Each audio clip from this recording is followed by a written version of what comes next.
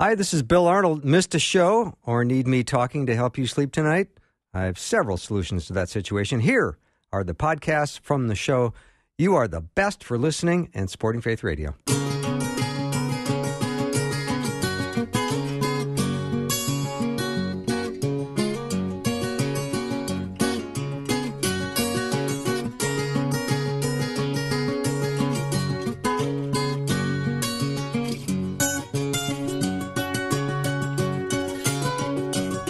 And a warm welcome to Afternoons with me. I'm Bill Arnold. If you listened to the last hour, Dr. Greg Borgon did a fantastic job as we were processing verse 4 and 6 in chapter 6 of Hebrews, talking about losing your salvation. And boy, he got down to the last paragraph and we ran out of time. So I want to read the last paragraph to his statement and study today. In any case, the person who is at the point of no return, who has apostatized, and by his actions symbolically crucifies Christ again and subjects him to public disgrace, is saved even if by the skin of his teeth.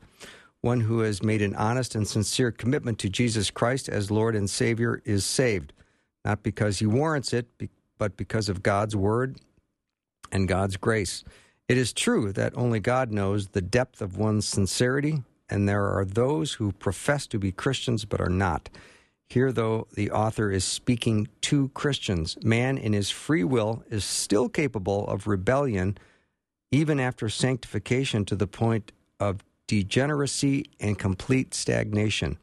It is against this condition that the author warns his readers. They, too, through disobedience, are capable of apostasy, the ultimate end of continual backsliding. So that is the conclusion to Greg's statement that he was sharing in the last part of the last hour. So if you missed any of that, this is what it was. And if you need to go back and hear the whole thing and then add on this couple of minutes, that will make it complete. So my apologies to Dr. Greg Borgon for me not giving him the right amount of time to complete it in its entirety. But this hour, I look forward to reconnecting with my friend and Bible teacher and mentor, Jeff Verdoorn, who's going to continue our study in the book of Revelation and in end times. So we are in lesson 2 today. Jeff, welcome back to the show. Good afternoon, Bill. So we got a lot to cover today, and I just ate up a couple of your minutes. I know it. I'm sitting here going, okay, we got to do an overview of Revelation and get through Matthew 24. Do you think we can do all that today? Yes, I do. I have great faith in us. Okay. Well, let's do this. Because last week, let's just do a little review because it was a couple weeks ago. Last time, we talked about the high-level overview of the end time. So I want to set that stage just really quick in about 30 seconds. That I believe God's plan for the end of the age begins with the rapture of the church, where the church is caught up to heaven. This is when Jesus said, I go and prepare a place for you, and if I go, I'll take you back to be where I am. And so that represents the rapture. The church is caught up up into the air. Then comes a 7-year tribulation. This is technically called Daniel's 70th week, but it's a 7-year period of God pouring out his wrath through trumpets and bowl judgments and the Antichrist and the mark of the beast and the whole bit. And that is a 7-year period. At the end of that period, Christ returns. So we see this in Revelation 19, where Jesus is riding back on a horse with the armies of heaven following him, and he returns to establish his kingdom. One of the pictures is at the second coming is his eyes are ablaze and the sword is coming out of his mouth, and he treads the winepress of the wrath of God Almighty. And so he comes the second time in wrath and in judgment. Right? He comes as the first time as a little baby. The second time, he doesn't come as a little baby. He comes as a conquering king, the King of Kings and the Lord of Lords. And then he establishes his kingdom for 1,000 years on earth. And that's why we pray, by the way, in the Lord's Prayer, right? Thy kingdom come, thy will be done on earth as it is in heaven.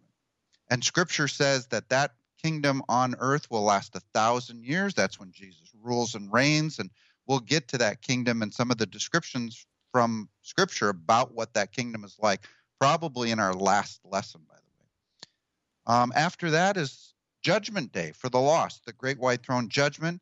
And then the end of the book describes this eternal state of the new heaven, the new earth, and the new Jerusalem that comes down from heaven. And God says of this time that nothing unrighteous will ever enter into it. And he says in Revelation 21, and then the dwelling of God is with man. And so heaven and earth literally come together for all of eternity. And that's the eternal state. So that's kind of the overview of last time. Yeah, well done. Just kind of a broad picture of kind of God's plan for the end of the age.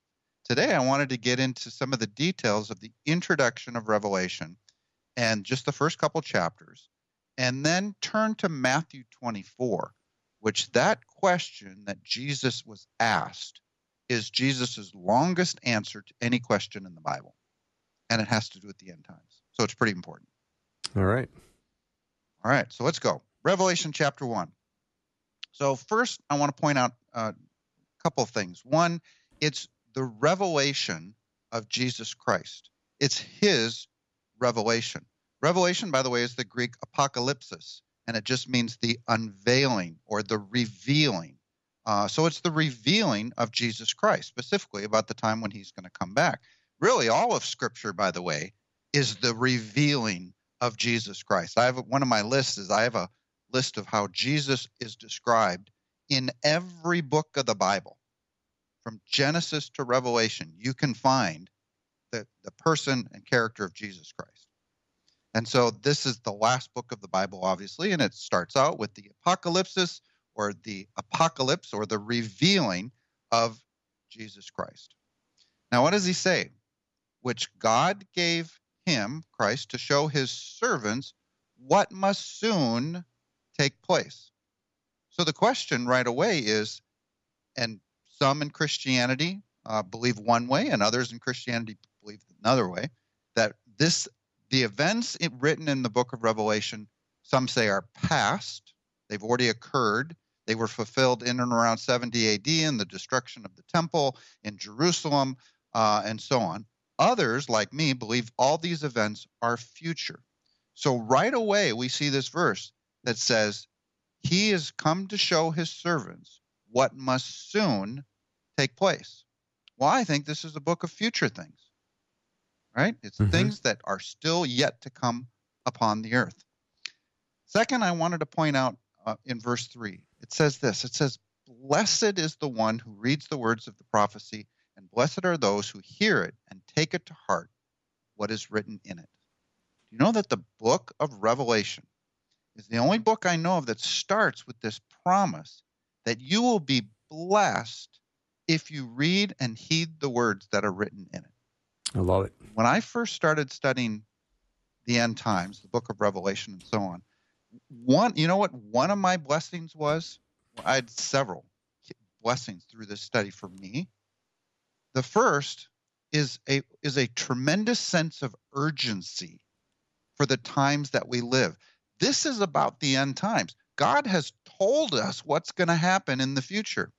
And one of the things that's going to happen is the church is going to be caught out of the way, and great wrath is going to come upon the world. Now, if we have friends and family and coworkers and neighbors who aren't saved yet, you know, they risk right now, if the rapture was occurred, of being left behind. Remember Tim LaHaye's book series called Left Behind. And so one of the blessings for me when I started studying the end times was a sense of urgency that people hear what God has told us about the future. I mean, how many billions of dollars do we spend in this country on different ways to try to tell our futures in terms of, you know, the zodiac or palm reading or, you know, whatever? God's told us, and he's always right about prophecy. Amen? Amen. So that's one. The other one was that when you really study the end times, yes, you need to understand the book of Revelation, but information about the end times is all over Scripture. And so you really have to put these pieces all together. So one of my blessings was I came to the firm conclusion that this book, from Genesis to Revelation, which has all the pieces in it about God's plan for the end of the age, is from God. He is the one who is telling the story, and I can trust this book. But bottom line, Revelation promises a blessing for those who read and heed the words that are written in it. Cool. Very cool. All right. So now then there's a description. John sees Jesus. Jesus says, I am the Alpha and the Omega, who is, who was, and who is to come, the Almighty. He is God, right? And so John actually sees a vision of this Son of Man, and he tells him to write on a scroll letters to these 7 churches, which then show up in chapters 2 and in 3. But before we get there, I want to show you verse 19. So Revelation chapter 1, verse 19. Because John says this, or Jesus says this to John. He says, write therefore 3 different things. Write what you have seen, write what is now, and what will take place later or after these things. So John is told to write the things you see, the things that are, and the things that will take place later. 3 different things. Well, that is actually a really good outline for the book of Revelation. Chapter 1 is the things that John saw, the vision of Jesus. The things that are the 7 letters to the 7 churches in chapters 2 and 3. These are 7 literal churches in Asia Minor that Jesus has a description of himself. Each letter has a description of Jesus. Kind of, here's what you're doing good, here's what you're doing bad, here's what I'd like you to work on, and a promise to overcomers. And we actually covered those promises to overcomers last time. And then we get to chapter 4. So I'm not going to cover each one of those letters in any detail. Okay.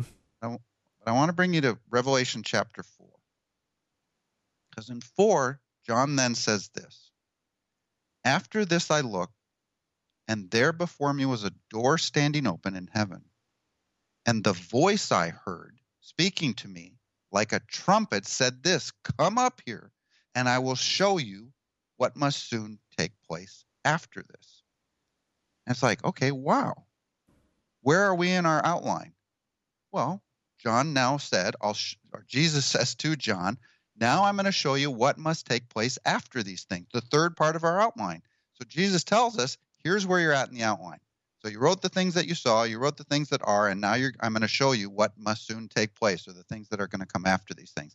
And everything else throughout the rest of the book of Revelation are the future things that will take place on earth. That's exciting, Jeff. This is probably a great place to take a break. Jeff Verdoorn is my guest as we continue our study on end times with him. We'll take a short break and be right back, I promise.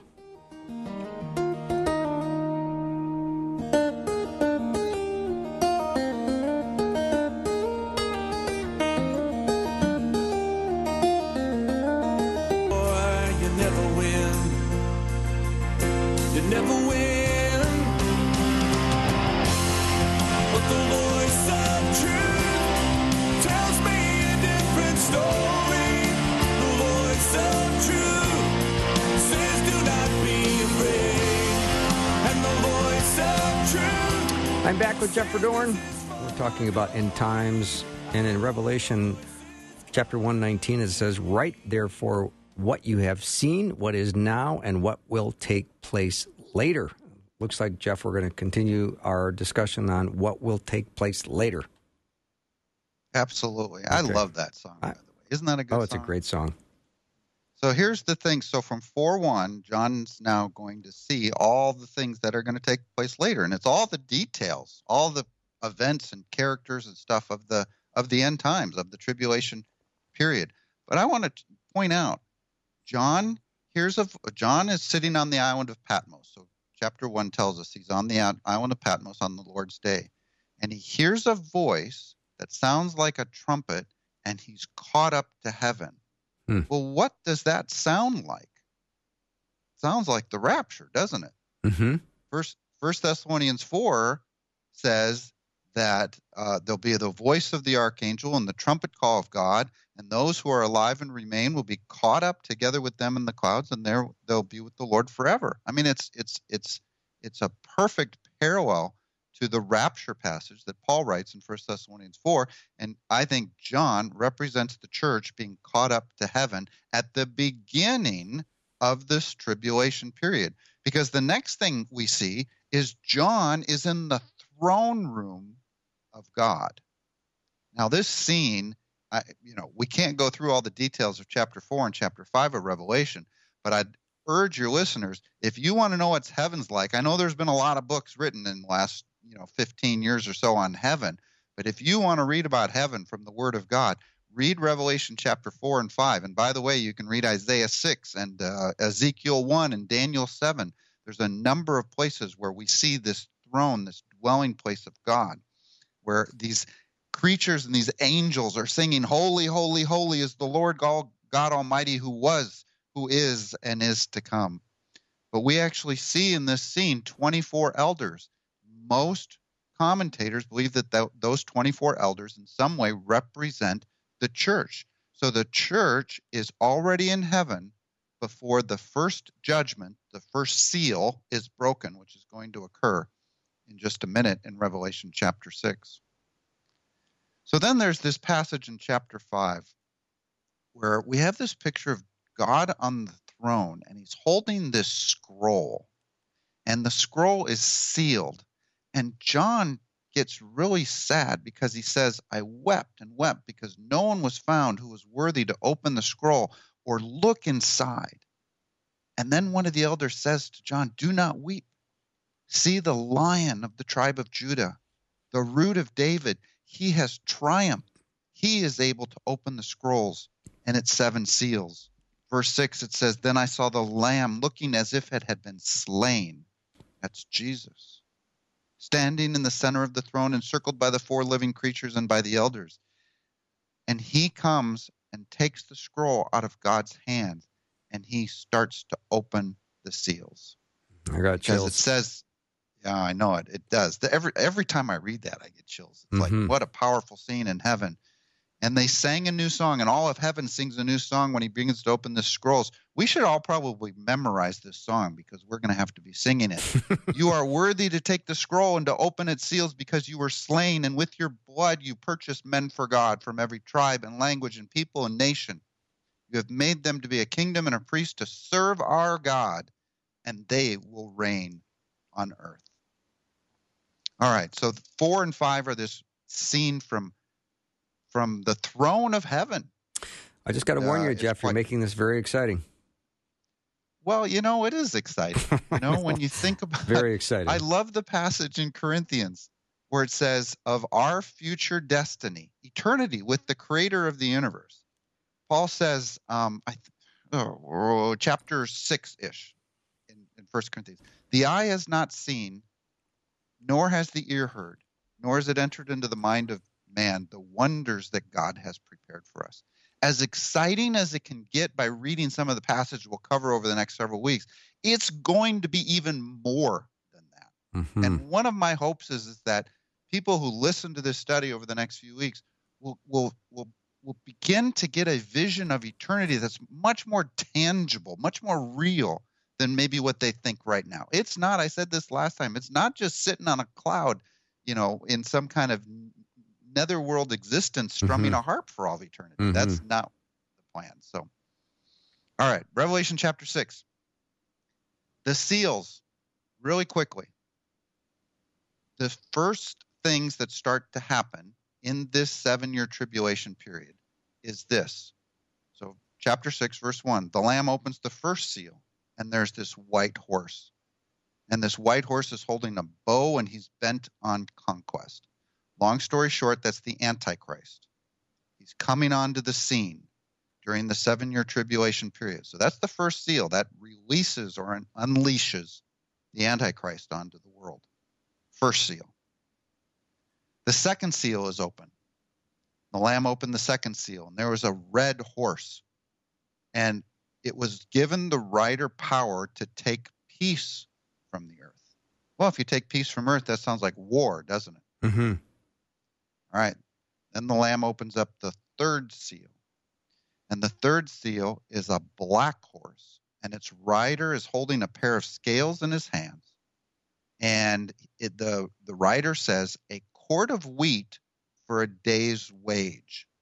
Well, that sounds like food is going to turn very expensive during the tribulation period, right? A quart of wheat for an entire day's wage. All right. And then the fourth seal is opened up.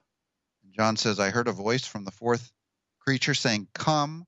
And there was before me a pale horse whose rider was called Death and Hades. And so the last rider is death. Now, to finish up the seals really quick, but I want to focus on these four when we turn to Matthew 24 in a second. But those are the first four seals. Each one is represented by a horse. And if you remember, oftentimes, even in movies and books and literature, secular literature, bad times will be represented by the four horsemen of the apocalypse. Well, guess what? We just read through the four horsemen of the apocalypse. So the four horsemen are commonly depicted. I've seen them in different movies and stuff, and they always represent, something bad is going to happen. Well, that's where they get it from. They actually get it from the Bible, and it's representing the first stages of the end times coming upon the world. All right, then there's a fifth seal. It's some souls under the altar. I'm going to skip that. And then we get to the sixth seal. And I want to read this because this is important when we get to Matthew 24 in the next half hour. Okay. I watched, and Jesus, he opened the sixth seal, and there was a great earthquake. The sun turned black like sackcloth made of goat hair. The moon turned blood red, and the stars in the sky and the stars in the sky fell to earth as late figs drop from a fig tree when shaken. And the sky receded like a scroll. Remember that song? And the sky be rolled back as a scroll, right? That's where that comes from. Rolling up, and every mountain and island was removed from its place. Then the kings of the earth and the princes and generals and the rich and the mighty slaves and every free man hid in caves. And they called to the mountains and the rocks, fall on us and hide us from the face of him who sits on the throne and from the wrath of the Lamb. For the great day of their wrath has come. Now, not studying any further, that day, this day, when we have the earthquake and the sun and the moon and the stars and the mountains and the islands and the sky being rolled back and the world says, hide us from him who sits on the throne and from the Lamb. What day do you think that is? Does that sound like Christ's second coming when he comes to judge the world? Hide us from him. I'm going to submit and argue that this sixth seal is actually at the end of the tribulation. The vision of the seals is an overview. We just got an overview of the entire 7-year period by reading these seals. Well, all right, Jeff, we're going to have to take our break. Is that all right? Yes. Can you hold that thought when we return? Yeah, because the last seal is, we'll skip the last seal, the seventh seal, and when we come back, we'll go right to Matthew 24, and we'll see this all over again. Oh, cool. All right, Jeff Verdoorn's my guest. We continue our study on the book of End Time, on End Times in the book of Revelation. We'll be right back.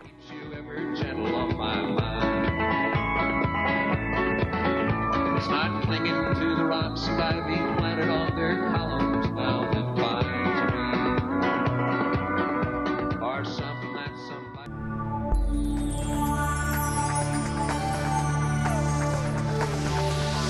It's the afternoon show with Bill Arnold. Prime time, drive time. Let's get it started.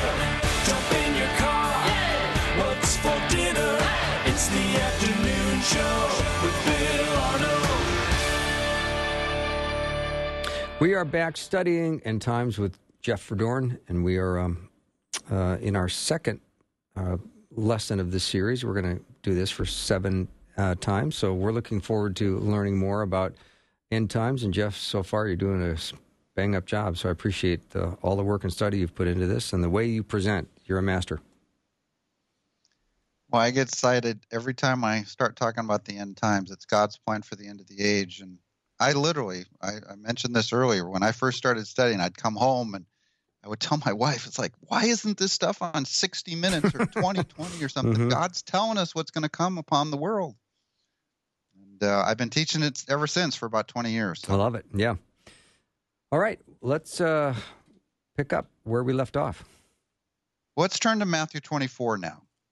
So we're going to move from Revelation back to Matthew 24. And as I mentioned at the top of the hour, this is Jesus' longest answer to any question in the Bible. So what's the question? All right. Jesus is saying in Matthew 24, and I'll start with just in verse 1, I guess. Jesus left the temple and was walking away when his disciples came to him to call his attention to the buildings. Do you see all these things? Jesus said.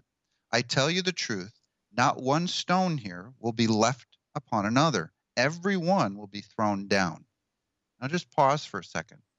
The history records that Jesus was absolutely right when he made the prediction that not one stone of the temple building would be left upon another. For in 70 AD, the Roman general Titus laid siege on the city of Jerusalem, and it was a pretty nasty siege. A lot of people died. And when they finally broke through the siege and took control of the city and the temple area, history records that they literally set fire in the temple. The temple was burned, and the gold that was inside the temple, melted down into the rocks, and the troops were ordered to pry every stone off another to get at the gold that had melted down into the foundation stones. And to this day, if you just down from the Western Wailing Wall specifically, I've got a picture of this when I was there, there are still giant boulders that have been tossed off the Temple Mount area that most likely were part of the temple building structure. And after 70 AD, not one stone was left upon another, just as Jesus prophesied. So let's continue. Verse 3. As Jesus was sitting at the Mount of Olives, the disciples came to him privately and said, Tell us, they said, when will this happen, and what will be the sign of your coming and the end of the age? So this is a two-part question. This is so critical to understand this. Their first question was, when will this happen? Now, I just told you when this is going to happen. Jesus just said, not one stone will be left upon another. Now, if someone told you your church was going to be torn down, you might ask them, well, when is this going to happen? Well, that's exactly what the disciples did. Jesus just said the temple's going to be torn down. And they said, well, Jesus, when is this going to happen? Do you think Jesus told them when the temple was going to be torn down? And the answer is no. He doesn't tell them the when, but we now know from history that it's 70 AD. I want to focus on the second question. What will be the sign of your coming and the end of the age? Do you know that this age is going to come to an end? And the disciples understood that. The disciples knew that Jesus was going to return, and they asked him, what are some of the signs for your second coming and the end of the age? Now, one thought right at the beginning, the disciples did not have the rapture in view here. So there are no signs or prophecies for the rapture of the church, but these are signs for the second coming, which we know happens at the end of the 7-year tribulation period. Okay? With that in mind, let's start looking at the signs that Jesus said to look for before he returns to earth. Number 1, verse 4. Watch out that no one deceives you, for many will come in my name, claiming that I am the Christ. So the first thing he says to look for is deceivers. Do you remember the first seal that he broke off the scroll? It was the Antichrist, the deceiver, the chief deceiver. Jesus says, look out for deceivers. Revelation said the first seal was the deceiver. He then says, you will hear of wars and rumors of wars, and nation will rise against nation and kingdom against kingdom. What was the second seal that we saw in Revelation? Remember, it was the red horse, and he said a quart of wheat for a red horse, and he said the rider will take peace from the earth, meaning wars. Well, here Jesus says, look for wars. Look for the second seal, the rider on the red horse, wars. Then Jesus says there will be famines and earthquakes in various places. This is now the third horse, right? That third horse that said, the writer said, a quart of wheat for a day's wage. Well, expensive food points to famine, hunger. Jesus said, look for this third thing, the third horse. And then he says, look for this. Then you will be handed over and persecuted and put to death. Now remember, he's talking to Israel here. He's talking to Israel. This is not the church. Okay? So I don't have time to unpack that more. But the church is not in view yet here. So he's talking about Israel going into the tribulation period. This tribulation period is for Israel. In fact, the Old Testament calls it the time of Jacob's troubles. This whole period of time is for Israel. And he says, you'll be handed over and put to death. What was the fourth seal that we were to look for? Remember, the rider on the pale horse was death and Hades. So Jesus says, look for four things: deceivers, wars, famine, and death. What were the first four seals that were opened from the scroll in the book of Revelation? Antichrist, wars, famine or expensive food, and the rider who was called death. Coincidence? No, of course not.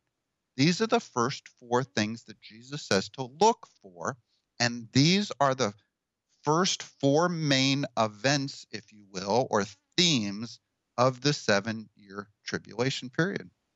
So we know that Matthew 24 is describing the events of the tribulation period leading up to the second coming of Christ. What will be the sign of your coming and the end of the age?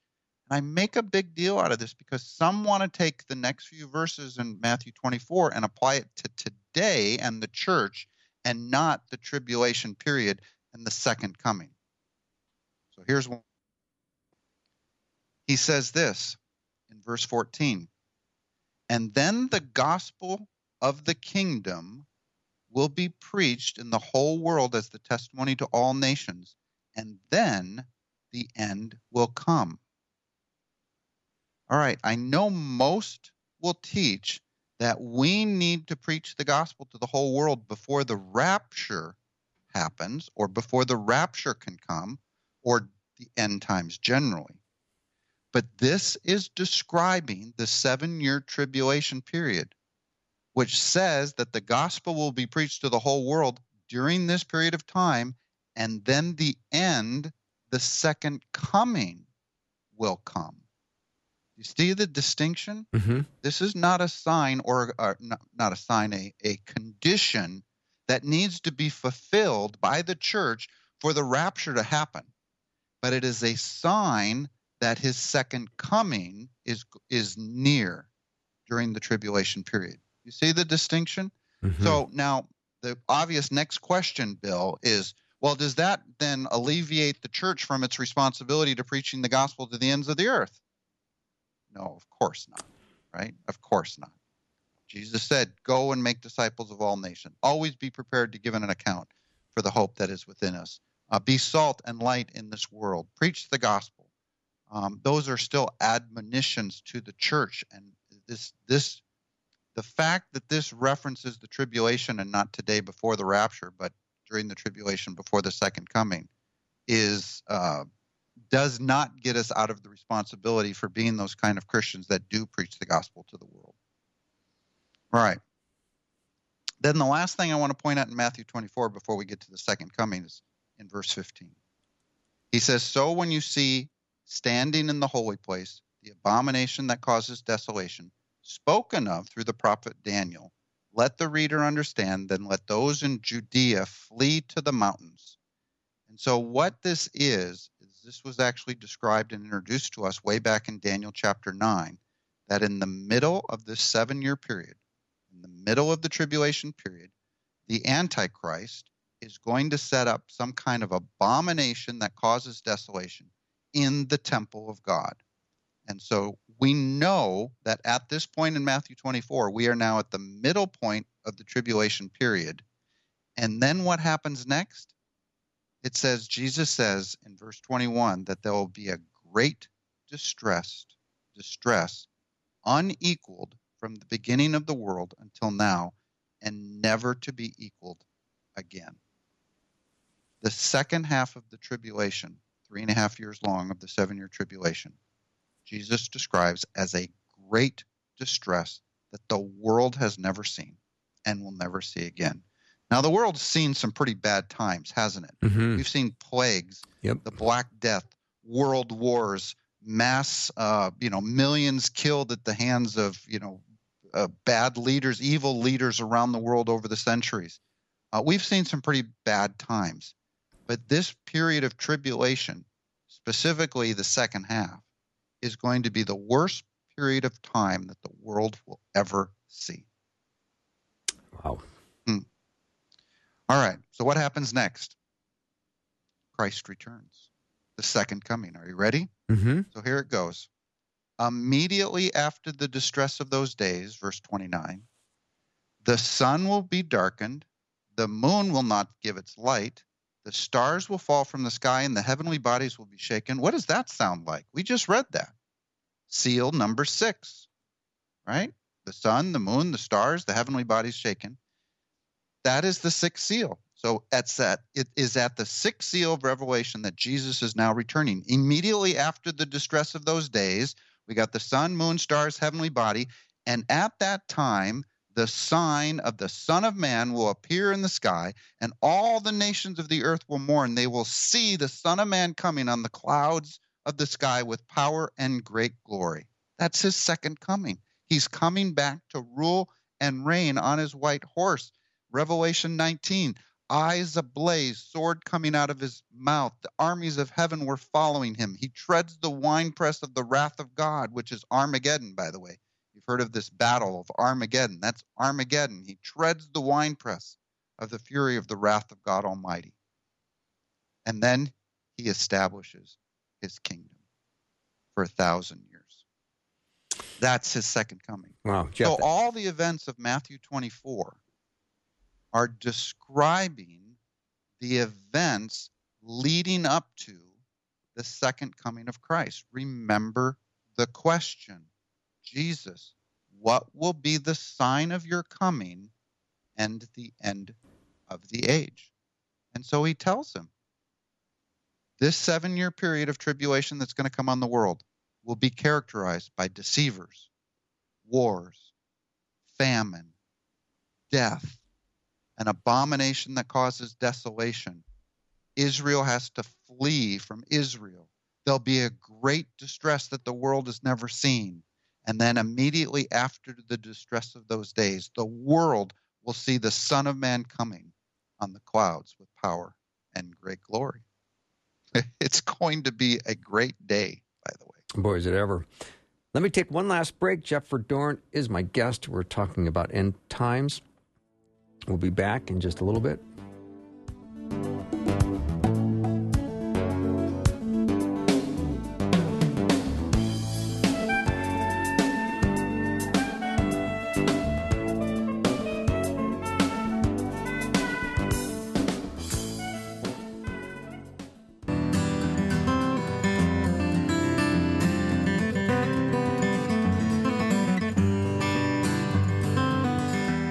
I'm back with Jeff Verdoorn. We're continuing our discussion on end times. And Jeff, you're doing a wonderful job. So we only have about 9 minutes left, so let's get back to the study. Well, let's close out this part of Scripture then in Matthew 24. There's kind of two different truths here I think we should understand clearly. One is, so Jesus comes back at the end of Matthew 24 here in verse 31. And 31 then says, and he will send his angels with a loud trumpet call, and they will gather his elect from the four winds, from one end of heaven to another. So some want to use this passage and say, well, that must be the church. Jesus must gather his elect, the church, at the end of the tribulation, and therefore it's used to justify a post-tribulation rapture. But who else is called? Now, definitely the church is called the elect, but who else is called the elect? And that is Israel. Mm-hmm. So I want to read from Isaiah and tell you what God says about Israel in the last days. Isaiah 43 says, do not be afraid, for I am with you, Israel. I will bring your children from the east, gather you from the west. I will say to the north, give them up, and to the south, do not hold them back.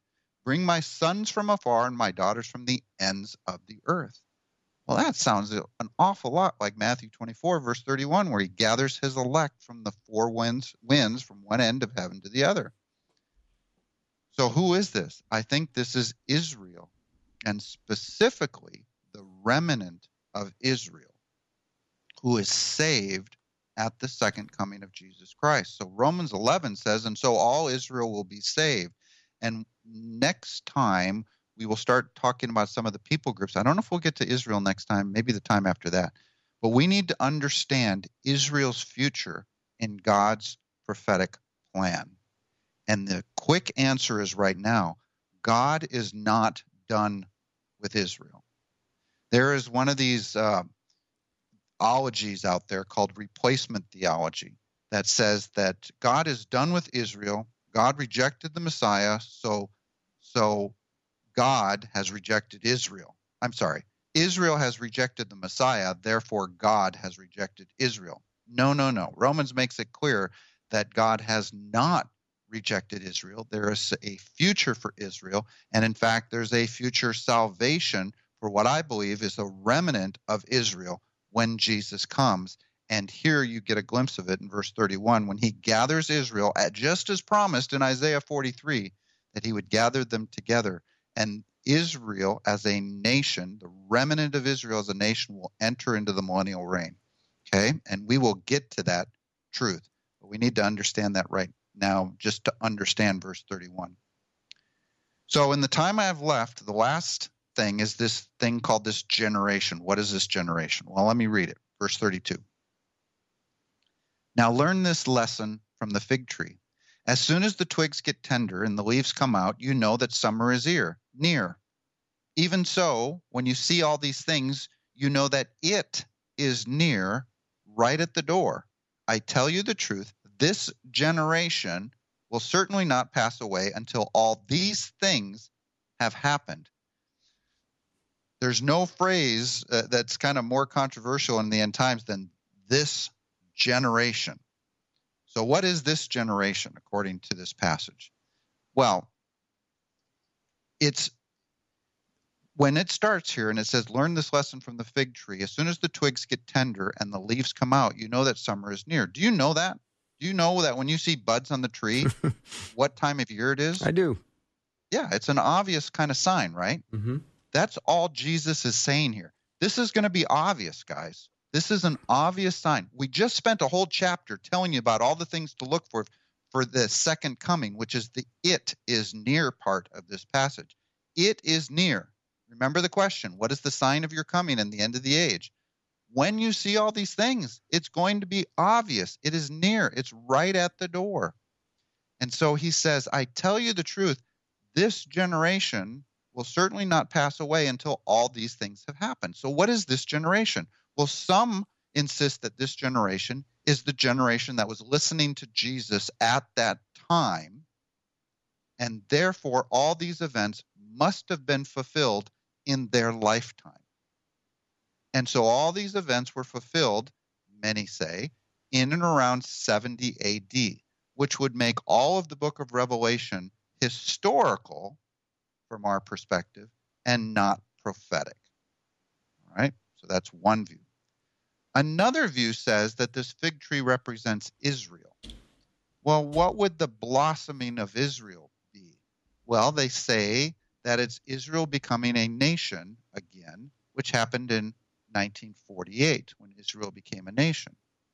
Well, if that means that Jesus is going to come within a generation of Israel becoming a nation again, we should be able to figure that out, shouldn't we? Mm-hmm. Well, sure enough, there was a book that was out. By the way, a generation in the Bible can be defined. Actually, it's actually three different places it's defined differently, either 40 years or 70 years or 100 years. But if you take 1948 and add 40 years, well, that would put you at 1988. Well, sure enough, there was a book that came out, 88 Reasons Why the Rapture Would Happen in 1988. And it actually sold millions of copies because everybody said, oh, hey, the rapture is going to happen in 1988. Well, then it didn't happen, right? And the guy who wrote the book actually revised his book. He called it 89 Reasons Why the Rapture Would Happen in 1989. That one didn't sell quite as many copies as the first one. Yeah. But my understanding was he kept revising it year after year after year for a number of years. So that didn't come true. Well, then people said, well, maybe the fig tree blossoming is not Israel becoming a nation, but maybe it's when Israel recaptured Jerusalem after the 67 war. So let's add 40 years to 1967. You get to 2007. Oh, and by the way, the rapture isn't then. It's 7 years before that people figured out. And they said, okay, 2000, the year 2000. Well, did we see a lot of hype about the potential of the rapture happening at the start of the new millennium in the year 2000? Of course we did. We saw a lot of end time stuff. The next one, if you take 70 years add 70 years, a potential definition of a generation, to 1948, you end up seeing 2012 as the potential rapture date. Well, did we see a whole bunch of end times prophecy talk about the end of the world and Mayan calendars and so on and in 2012? And the answer is yes. And nothing happened. The rapture didn't come. Well, long story short, if you keep adding these times onto this 1948 or 1967, you can come up with other dates. I believe we cannot know when the end times will begin, when the rapture is going to happen. So I don't think this fig tree represents Israel at all. I think it's simply Jesus saying, look, the signs are going to be obvious. And when you see these signs, this generation will certainly not pass away until all these things have happened. Well, what things? The things he just told us about for an entire chapter. The deceivers and the wars and the famines and the death and the abomination of desolation and the great distresses the world has never seen. The generation that sees those things will not pass away until it happens, until the second coming happens, because it's no more than 7 years away. That is what I think this generation is. And the generation that sees those things, the signs that Jesus just told his disciples, who just asked him, what will be the signs of your coming and the end of the age? And he told them, it's that generation that sees those things that will see it happen. The Son of Man coming on the clouds with power and great glory back to earth. His feet will stand on the Mount of Olives, and he will rule and reign from Jerusalem for 1,000 years for his kingdom. So we will talk about that on a future day. Nice. Great. Cool. It's a great study, Jeff. And I guess there's a whole bunch of questions coming in, which we didn't have time for, unfortunately, but I'm sending them to you, and we will address them in a future time together. How's that? Okay. That sounds perfect. Some great questions that have come in, too, so thank you for that. I know it's got a lot of people interested, so we will have a Q&A coming up on another, maybe next time we meet in a couple of weeks. Do I have time to answer one quick kind of nebulous question here? Yeah, not nebulous. 40 seconds. Okay. One of the things that people have asked over time, why should we study this? Why should we know this stuff? If we're not going to be here, why do we know it? Why do we need to know all this stuff? Well, we talked about the blessing, but two, I think when we understand our future and our assurance of salvation and that we are going to inherit this kingdom that we're going to describe over the next weeks, doesn't that grow our faith today, right now in him? It does. In a big way. I think that's one of the big reasons. Yeah. Jeff, thanks so much. Have a great rest of the evening. Blessings to you and your family. Jeff Verdoorn has been my guest. That wraps up our show for the day. Thanks to everybody who came on the program today and made it awesome. And thank you, because you're awesome, for listening and supporting Faith Radio. I hope you have a great night. I can't wait for tomorrow. We're going to continue our prayer series. It's going to be exciting and lots more. See you tomorrow. Good night, everyone.